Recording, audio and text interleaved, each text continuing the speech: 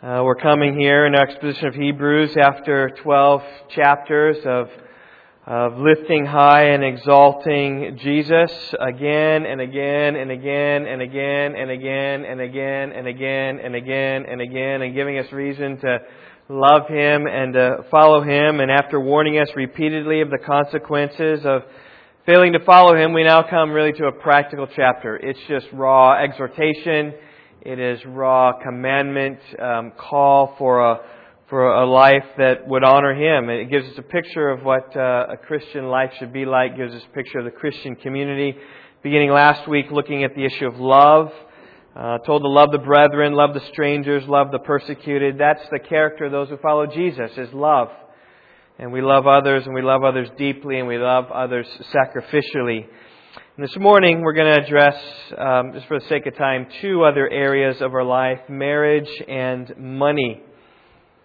There's hardly anything more consistent basis in my life than my marriage and then my money. Think about just how often I talk with Yvonne and deal with her and deal with our children, and just life surrounds marriage every day. And for those of you who are married, that is the same thing as well. And then also money. I mean, we have that on a daily basis. We have to decide what we spend, how we spend, where we give, where we keep, what we do. And these are two issues in our life that just come up again and again, and they come up in our text. And my prayer is that we might be helped in both these areas in our life to live a way that's really pleasing to the Lord in both of them. So let's read the text, and I trust you can see marriage and money. Verse 4, marriage is to be held in honor among all, and the marriage bed is to be undefiled. For fornicators and adulterers, God will judge. Make sure that your character is free from the love of money, being content with what you have. For He Himself has said, I will never desert you, nor will I ever forsake you. So that we confidently say, the Lord is my helper, I will not be afraid. What will man do to me? Well, I remember in seminary, one of the times we had a visiting speaker come and speak to us. And he was a man who had experienced the ministry. I don't remember who exactly he was even. Don't remember his name. Don't remember what he talked on. But he talked on this thing which I have seen come up many times since then. He talked about the pitfalls of ministry. And they're the 3 G's, which are the pitfalls of ministry: girls, gold, and glory. And I remember the outline, and I've heard it since then, and I don't remember much more of what he said. But girls, the seduction of women away from the calling of men in the ministry as a father, as a role model. The seduction of the gold, the seduction of wealth, which pulls our hearts away from heaven and down to this earth. Keeps us here. The seduction of glory, which is the seduction of power and influence, where someone begins to think himself more important than anything else that goes around, and begins to run the church as if it all revolved around him. And these are pitfalls for any ministry. In fact, you look at scandals in the church, you look at scandals in the political scene, they all revolve around these things. It's either a sexual scandal with women, or it's a money scandal with the gold, or it's a power scandal with the abuse of everything taken care of there. And girls, gold, and glory. And this morning, we're going to look at the first two, with the seduction of girls, just as a pitfall there, of just marriage and how to be pure in that, how it's important that we stay pure. And then the gold, the money, comes in verses 5 and 6. And next week even we will look at ministry as well. So it begins in verse 7. Remember those who led you, who spoke the word of God to you. All right, look at those who are ministering to you and remember them. Considering the result of their conduct, imitate their faith.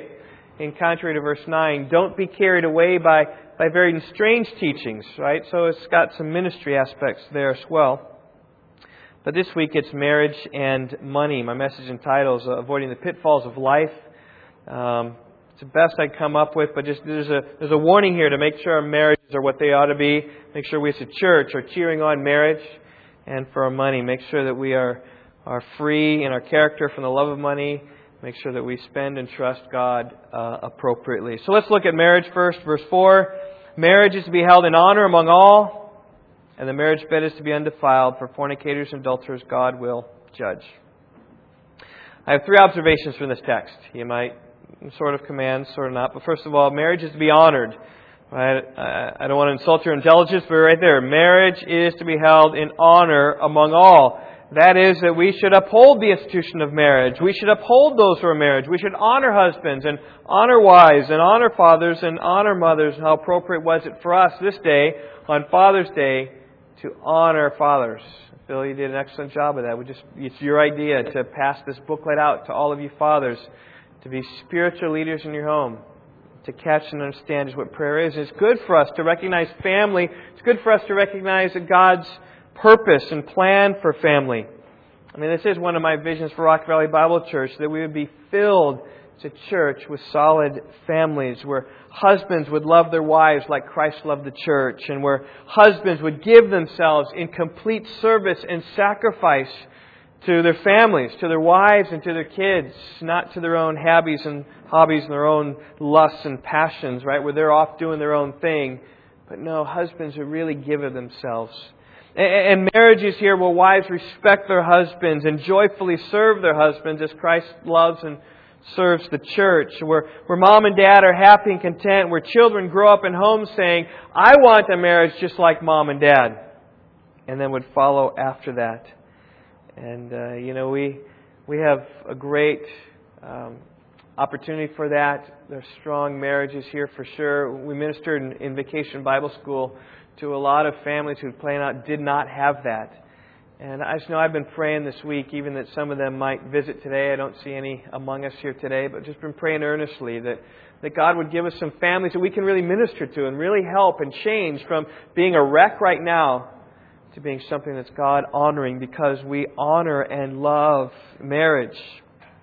We want to be models of that. Not in an arrogant way, but just so there's some strength that we can minister to each other and minister to others who might come in and visit us.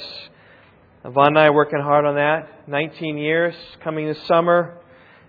We've been married, happy 19 years. Yvonne means more to me than any of you know. She helps out with me and the church more than you will ever know. She is a helper to me for sure. And to honor marriage is to speak high of marriage, to speak high of our husbands, to speak high of our wives. And so I would really encourage to do that, to tell others of the joys that you've experienced in your marriage, to tell others of the happiness you have in marriage. And I'm not telling you to lie, okay? I'm telling you to make marriage a happy place, that then you can share that and tell that to others. You know, there are some jokes about marriage which don't honor marriage. They are certainly funny, and they address some flaws in some marriages, but I don't think they honor marriage. They more tend to take the institution down, and I hesitate sharing some of these, but I just want to kind of give you a flavor of the kind of things that can dishonor marriage. Like when someone says this, a husband is living proof that a wife can't take a joke. You know, even thinking about that just shows that husbands are not doing their job, and a wife is burdened of that, and they say that's what marriage is like. Or some jokes say this: marriage is an institution, but who wants to live in an institution? I mean, there's a humor to that, right? But it is something that just feels like you're bound. Or some say marriage is like a hot bath. Once you get used to it, it's not so hot. Well, I hope at Rock Valley Bible Church our marriages stay hot. Our marriage means commitment. And of course, one person says, so does insanity. But those are sort of things that can tear marriage down. And I think we ought to be just people who lift up marriage, who honor marriage. So you think about, okay, how can I honor marriage? Well, one way is to speak kindly to your spouse. That when you are in marriage, your kids are around you, speak kindly to them. Even if there's conflict, handle it in love, not in rage. Speak well of your spouse. I've spoken with people, I've heard it, seen it done, that men are at work, and what they do, they just complain about their wives. They complain about anything, right? The food they cook, the mess at home, or this or that. We ought never to speak down to our fellow workers about our wives. Wives, don't speak down about your husbands. It takes place too sometimes. Wives are together and they're talking and then they're just tearing their husbands down. Don't do that. That's just tearing down the institution of marriage. But build it up. And again, don't lie, but so speak and so think of your husband in that way. If you're following Ephesians 5, where husbands, you're loving your wife as Christ loved the church, think of the ways in which Christ has expressed His love to the church. And they just abound. And they are things that we rejoice in, that Christ loves us despite our deficiencies. And so likewise, men, we need to love our wives that way and speak about our wives that way. And wives, you ought to speak about your husbands like we speak of the Lord, right? Wives to submit to their husbands as the church does to Christ in everything. So just as we look to Jesus in praise and adoration, praise and honor your husband. Honor those who are married. When you see a marriage, right? Honor that. Speak highly of that. Take great care how you deal also with other married people. Don't spend time alone with other married people. Person's spouse or the opposite sex. You need to be careful how you relate to them. And you need to do everything you can do to honor other people's marriage. That's how affairs actually start, is by beginning to spend time alone with someone of the opposite sex who someone's married. I read this week of a woman named Millie Deinert. She worked with Billy Graham Association for over 40 years, and she talked about the integrity that the Billy Graham Association had, just even in dealing with women, things like that in ministry, men and women roles. And she said this, particularly about Billy Graham and Cliff Barrows and George Beverly Shea. She said this, after 40 years of ministry with these men, I've always appreciated from a moral point of view how the men have been in their attitudes toward the secretaries. The doors are always left open. There's a high regard for a lack of any kind of privacy where a boss and his secretary are involved. At times, I thought they were going a little bit too far. It's a good thing. Go a little bit too far. That it wasn't necessary, but I'm glad they did it, especially today. We've kept everything above reproach. When you are working on a long-term basis with the same person constantly in hotels where the wife is not there and the secretary is, that's a highly explosive situation. You have to take precautions, and I've always respected the way that they have handled that. It's been beautifully done. You just think about the number of ministry scandals there are and how the Billy Graham Association, from what I know, has kept from that. Maybe it comes back, and we are called to honor marriage. And yet, you know what? We live in a world that doesn't honor marriage. A survey came out this week. I saw it in several different emails. The fact that 62% of people in America believe in traditional marriage. And even one pro-family email I got, and when you talk about traditional marriage, talk about just a man and a woman, 62% of America. One email I got says, Americans overwhelmingly recognize natural marriage. Like lifting it, like, woohoo, look at this. Americans overwhelmingly, and you start reading down and you're like, 62%. What does that mean? 62% means 38% on the other side who can't affirm man and woman is what marriage is about. And, in a survey how maybe you've had phone surveys like that. I'll give you a statement. You tell me whether you strongly agree or somewhat agree or neutral or somewhat disagree or strongly disagree. Right? You've had surveys like that. So kind of on a sliding scale. 62% said that they somewhat agree. When you say strongly agree, Americans, 53% strongly agree that marriage is one man and one woman. That's a bare majority in America, even believing in the institution of marriage as the Bible defines it. And over the years, I'm sure this number has gone down and down and down and down. It's just a matter of time before that passes over the 50% mark, and then gay marriage will be legislated everywhere. Our culture continues to pound away on the issue, and they won't stop until it's done. They won't stop until we redefine marriage and thereby dishonor marriage. We live in a culture that's tearing marriage down. And I just say, let the Church of Jesus Christ be the institution that's building marriage up. That's what we're called here. Let marriage is to be held in honor among all. Listen, there's no exception for this. This is married or unmarried. This is a child or a grandparent. This is lifting marriage above all. And I just say value marriage. You young people, value marriage.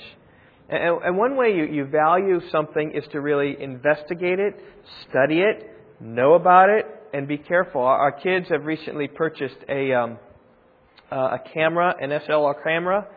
And how long you guys had it? Maybe a month? 2 months?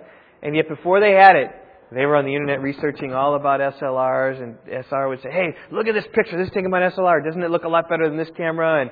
And here's all the reasons why we need to get it, and da-da-da-da-da-da-da-da-da. Why? And now even they treat their SLR camera like they honor it. Right? They have a special case for it. They talked about getting a lens, a picture covering, right, for the picture just so it doesn't get scratched. Oh, we really need some lens cleaning. They're honoring their SLR camera by being very careful. I say, young people, be very careful about who you marry. Investigate, think about, pray about what's going to happen. It's a lifelong decision.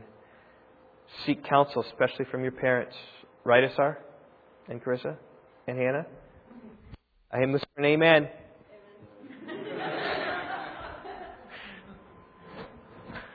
But that's a way to honor marriage, is to really think about it, really pray about it, really study it before you get married. We should honor what God's established. And God's established marriage, one man, one woman for life. That's the pattern. Trust you remember the way that God instituted marriage. It was Adam and Eve, not Adam and Steve, right? One man with one woman. A man shall leave his father and mother and be joined to his wife, and they shall become one flesh. That's marriage. Two complementary parts coming together to make a whole.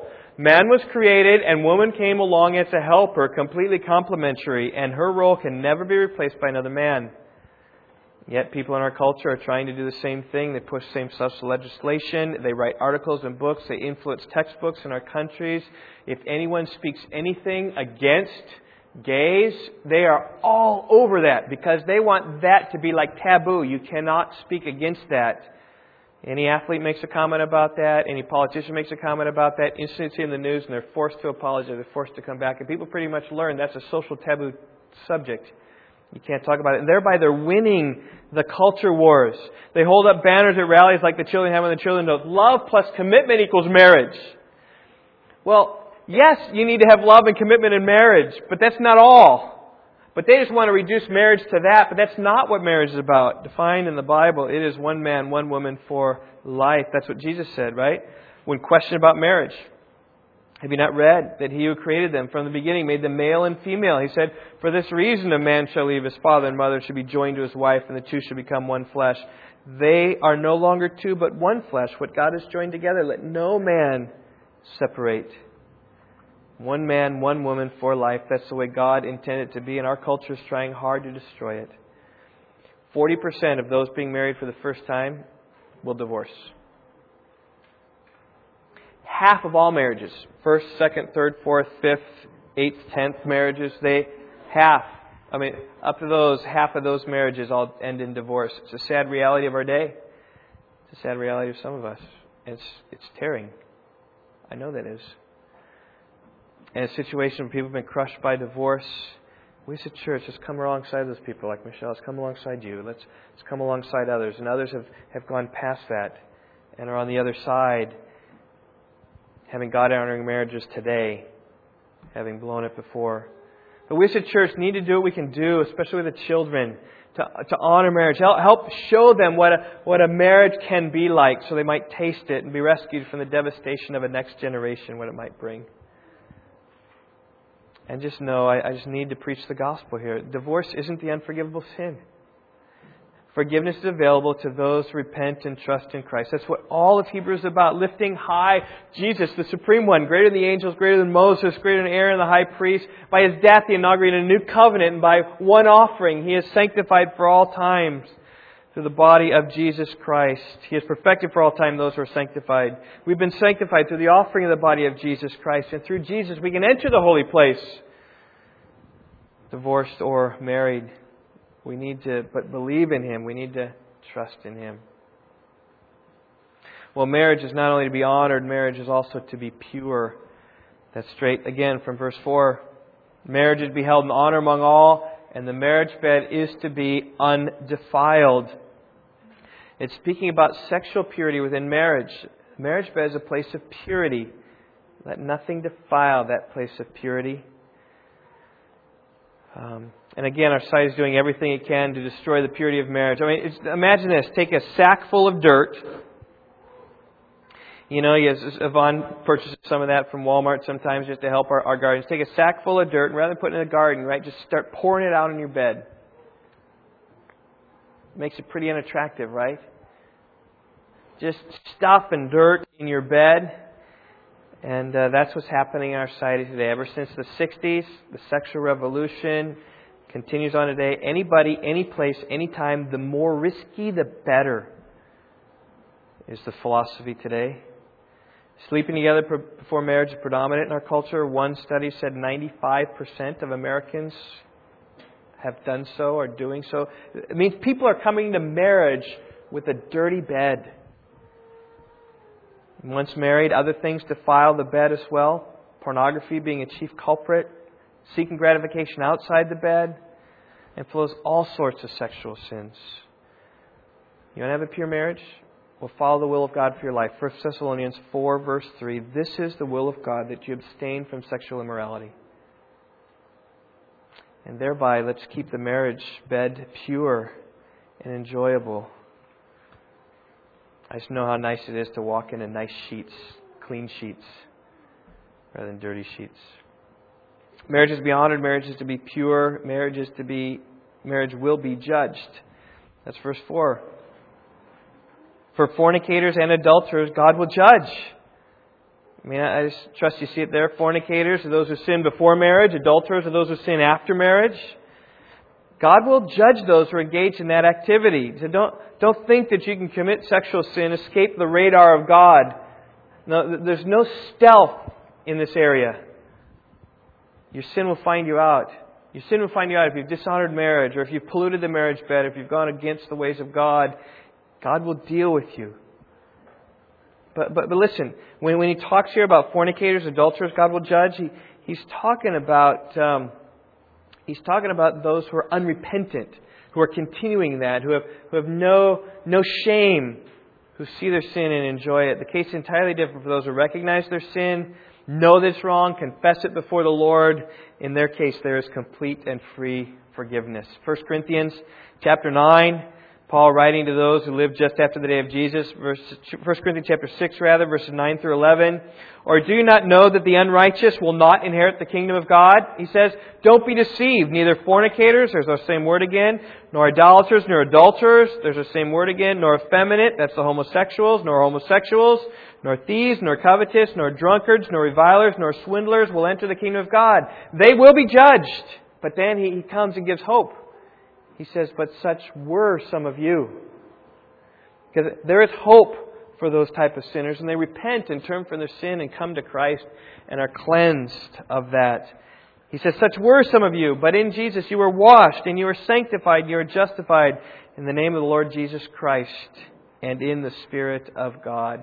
And though the Corinthians at one time were engaged in all types of sinful activity, they repented, turned from their sin, and were washed and sanctified through faith in Jesus, justified before God. So if you're feeling the weight today of the moral standard of God in your life, you say, you know what? I've not honored marriage. You know what? I have a polluted bed. And I've engaged in sin before and after my marriage. Listen, know that forgiveness is there. Just confess your sins, seek the Lord, and you can wash your sheets and they can be clean. And you can honor marriage once again. And you can be free and forgiven of the sins of the past. The promise of Hebrews is this: therefore let us draw near with confidence to the throne of grace, so that we may receive mercy and find grace to help in time of need. So let's avoid the pitfalls of marriage and the bad ways that marriage can go, but let's lift it high and let's honor marriage. Let's keep it pure, knowing what God looks upon those who sin. Well, finally, let's look at money. It's another pitfall here. And let's just make sure that we are right on track dealing with our money like we deal with our marriage, right? Honoring money appropriately. Verse 5, make sure that your character is free from the love of money, being content with what you have. For He Himself has said, I will never desert you, nor will I ever forsake you, so that we confidently say, the Lord is my helper. I will not be afraid. What will man do to me? Like in verse 4, I got 3 observations for you again. You ready? First one, don't love money. Again, that just comes right out of the text. Verse 5, make sure that your character is free from the love of money. Right? Be free from the love of money, right? So don't love money. Handling money is one of the most tricky things that any of us will ever do. On the one hand, we need it. I mean, without money, you can't live. You can't purchase the things you need. You can't have a place to live without money. You can't obtain food or clothes or transportation without money. You need money. And yet, the abundance of money brings with it danger. Money can lead us astray. Those with lots of money can easily trust in gold rather than in God.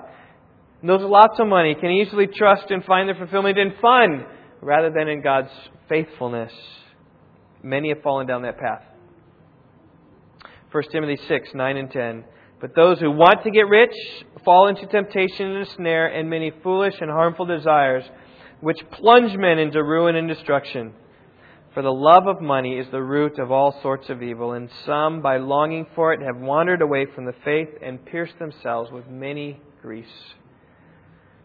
It makes sense then why the prayer of Proverbs 30 says this, give me neither poverty nor riches, feed me with food that is my portion, that I not be full and deny you and say, who is the Lord? Or that I not be in want and steal and profane the name of my God. What a great prayer, right?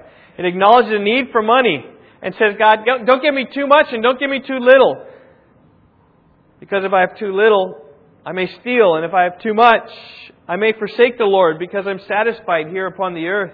But feed me with the food that is my portion. And notice again, the call here in verse 5 is to be free from the love of money. That's the desire to have. And this is where the Bible is so good because it pierces into our hearts and addresses our desires. See, it's not money that is the problem. You can love money and have little of it. In fact, remember back in 1 Timothy, I quoted for you, chapter 6, verse 9. It says, for many wanting to get rich have fallen into a snare. It's not that they were rich, it's they wanted to be rich. And so they didn't have, but still had the love of money and they still were snared. And you can love money, have lots of it. And likewise, the flip is true. You can have a lot of money and not love it. And you can have little money and not love it. The key isn't whether or not you love money. It's whether money has you. So it's not whether you have money. It's whether money has you. And so you say, how do I know if I have a love for money? Well, here's some real practicals. Listen to your conversations. I mean, if you look at me, it says, make sure that your character is free from the money. Your character comes out in your conversations. What's in your heart comes out of your mouth. So what's in your heart? What comes out of your mouth? That's a good question. Is money the primary topic of your talk? Are you always thinking about how to have more? Are you always talking about the things you have? Maybe a problem. Think about your worries and anxieties. Is it all wrapped up in just the money and the finances? Think about giving. Are you one who gives generously?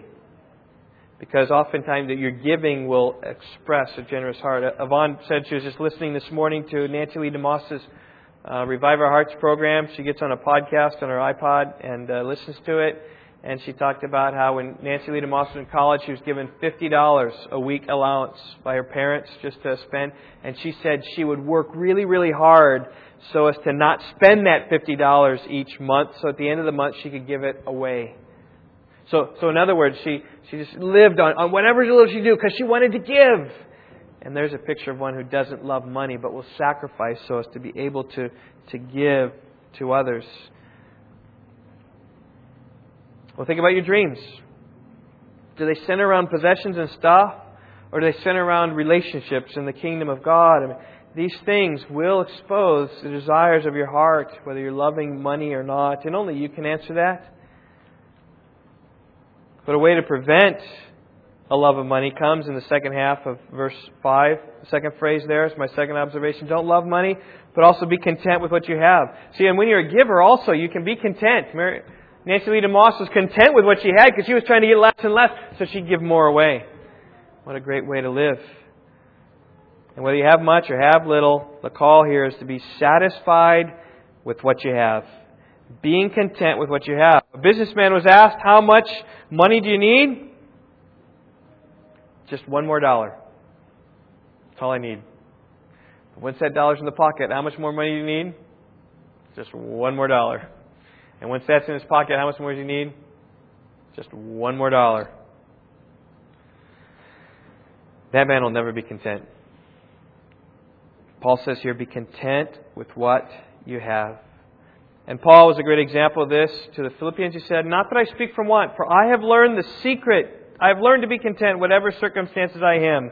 I know how to get along with humble means, and I also know how to live in prosperity. In every circumstance, I have learned the secret of being filled and going hungry, both having abundance and suffering need. I can do all things through Christ who strengthens me. Paul was content in prosperity. He was content in little. He knew what it was like to be filled. He knew what it was like to be hungry. He knew what abundance was like, and he knew what suffering, need was like. And in all of it, he was content. He was satisfied. And you say, how do you do that? Only through the power of Jesus Christ. He says, Philippians 4:13, I can do all things through Him who strengthens me. Oftentimes athletes use this verse, right? I can do everything through Him who strengthens me. Look, I can go out and I can win the game. Well, he's saying this, I can be rich and I can be poor and I can be content because I can do everything through Christ who strengthens me. That's what Paul is saying. And so I don't know your circumstances, whether today finds you in abundance or whether today finds you in need, but I do know that you need Jesus Christ for each of those circumstances. I can do all things. I can even be humble when there's an abundance to be able to give. And I can trust Him when there's a lack. And Jesus Christ can enable you in all your circumstances. So trust Him. Confess your sins. Again, what's interesting here, like in marriage, our society is screaming against this. We are a society of malcontents, uncontents. You say, Steve, how do you know this? Well, I know this because of the massive debt in the United States. The debt we carry is mind-boggling. $14.5 trillion. It's $46,000 for every citizen in the United States. $130,000 per taxpayer. It's a debt that our nation has. Now, I'm not going to comment on the future, what's going to happen. It's complex. Only God knows how it's going to work out. But I will state the obvious. In order to amass a debt like that, it means that we as a nation are not content with what we have. We borrow to get what we have. We want it now, so we're willing to get now and purchase it later. That's what debt is. We've purchased $14.5 trillion of services that we've rendered now, and we plan on paying tomorrow. We're like what's the guy in Wimpy? I'll gladly pay you for a hamburger today. Right? Wimpy got in debt. And you need to know this also. The government is a reflection of the people.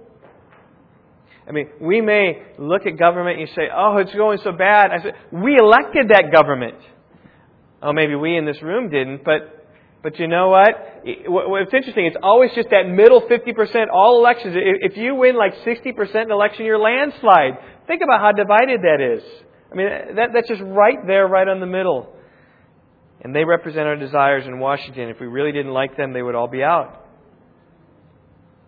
But I say they represent our homes because the average household in America is carrying $7,500 in credit card debt. It's people carrying debt because they want now rather than later. And this is just a sign that we're not content with the Lord is debt. That's what it is. We're not content with what we have. We need something else.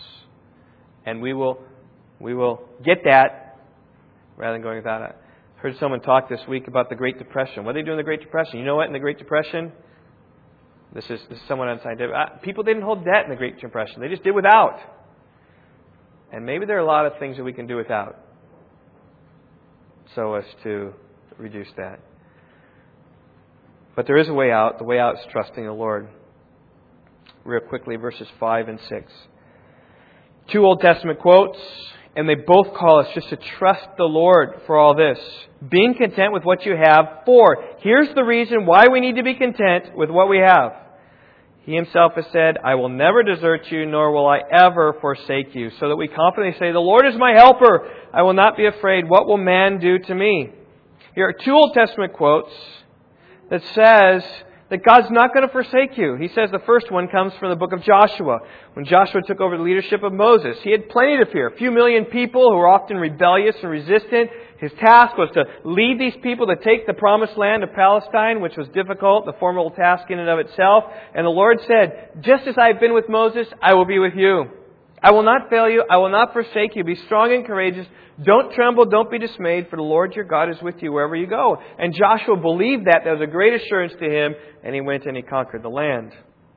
God came through. And the writer of the Hebrews is saying the same thing. The God of the Old Testament is the God of the New. And that we have this same God that Joshua had. And just as He didn't fail Joshua when he trusted Him, so also will He be there for you if you'd but trust Him. And so I would encourage you to be content in whatever circumstances you are, because Paul promised those in Philippi, my God will supply all your needs according to His riches and glory in Christ Jesus. Philippians 4, same context. I've learned to be content. I can do all things through Christ who strengthens me. Verse 19, my God will supply all your needs according to His riches and glory in Christ Jesus. And if it's a follower of Jesus, if you believe He's better than anything this world has to offer, right, better than angels and Moses and Joshua and Aaron and all the priests and all the prophets, giving you a better sacrifice and giving you a better entrance to the sanctuary through a better covenant, then certainly you can trust Him in these ways. God's not going to forsake you. He didn't forsake Moses. He didn't forsake Joshua. And He won't forsake you. That's the truth of Scripture. Second Old Testament quote comes in verse 6. The Lord is my helper. I will not be afraid. What will man do to me? It comes from Psalm 118, verse 6. It comes in the context of the psalmist thanking the Lord for His saving goodness. He said in verse 5 of Psalm 118, from my distress I called upon the Lord. The Lord answered me and set me in a large place. That is a place of ease, a place of safety, rather than a place of terror and difficulty. Later he said, then it's better to trust in the Lord than to trust in man. It's better to trust in the Lord than to trust in princes. And so it's true of the riches of life. It's better to trust in the Lord than to trust in the wealth of this life. And when you understand that, you can, verse 6, confidently say this. You can stand and say, you know what, there are financial difficulties now. There's trials here. But I can confidently say, the Lord is my helper. I will not be afraid. What can man do to me? I will guarantee you, none of you in this room will starve. Ever. None of you will go homeless. Ever. You will have a place. You'll have things to eat. You will have clothes. You will have things given to you. I don't care how destitute you think you might get. You will never lack. The Lord will be your helper. So whether you have much or little, know that God is on your side. You're not going to die. You can be content. Will you trust Him? Will you trust Him? Well, I wanted to close my message this morning a bit differently than normal. I wanted to call Ray Hook up to just give a testimony of his struggle with credit card debt. Maybe just even to give him a platform, say if you're struggling financially, he's a great one to come and help. He loves helping people with that. I just want to hear his testimony because he's learned some contentment and learned some hard lessons along the way. So Ray, why don't you come up? And then when you're done, Ryan, we can come up and sing our last song.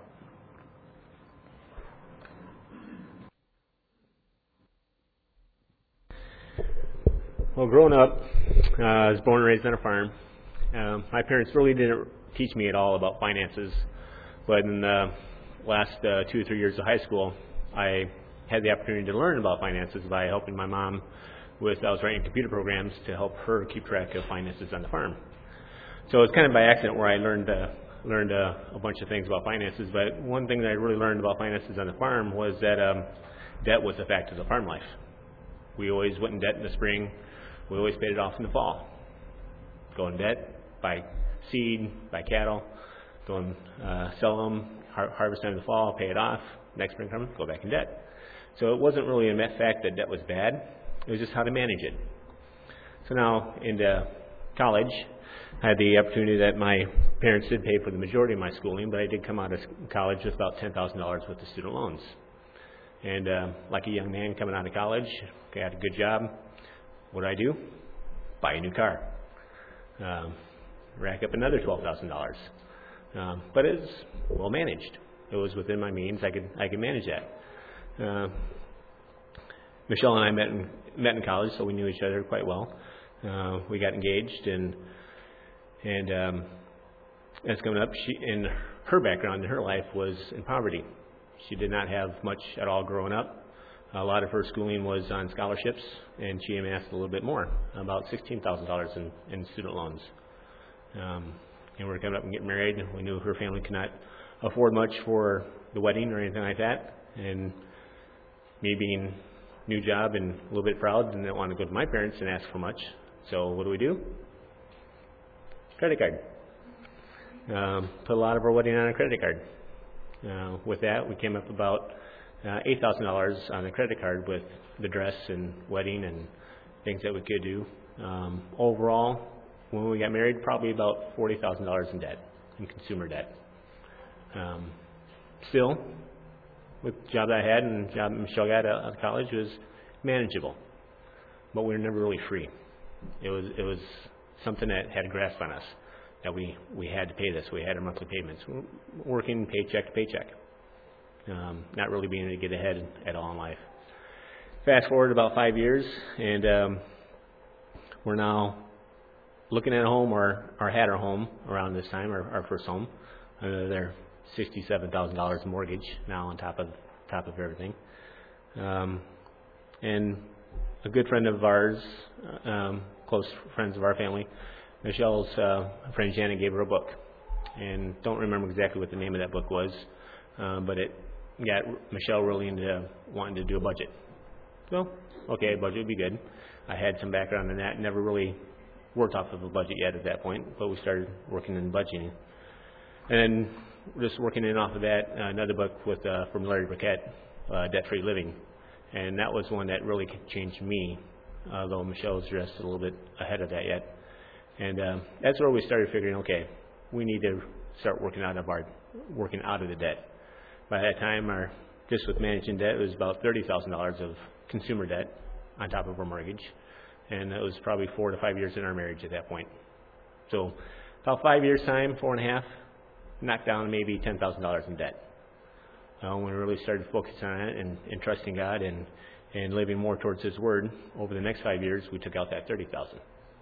So we were debt-free other than a mortgage. That's where we still had a hard time. We thought, well, okay, mortgage debt is not a bad debt. We still have much more assets in the house than what we had debt on it. So the house was always worth more.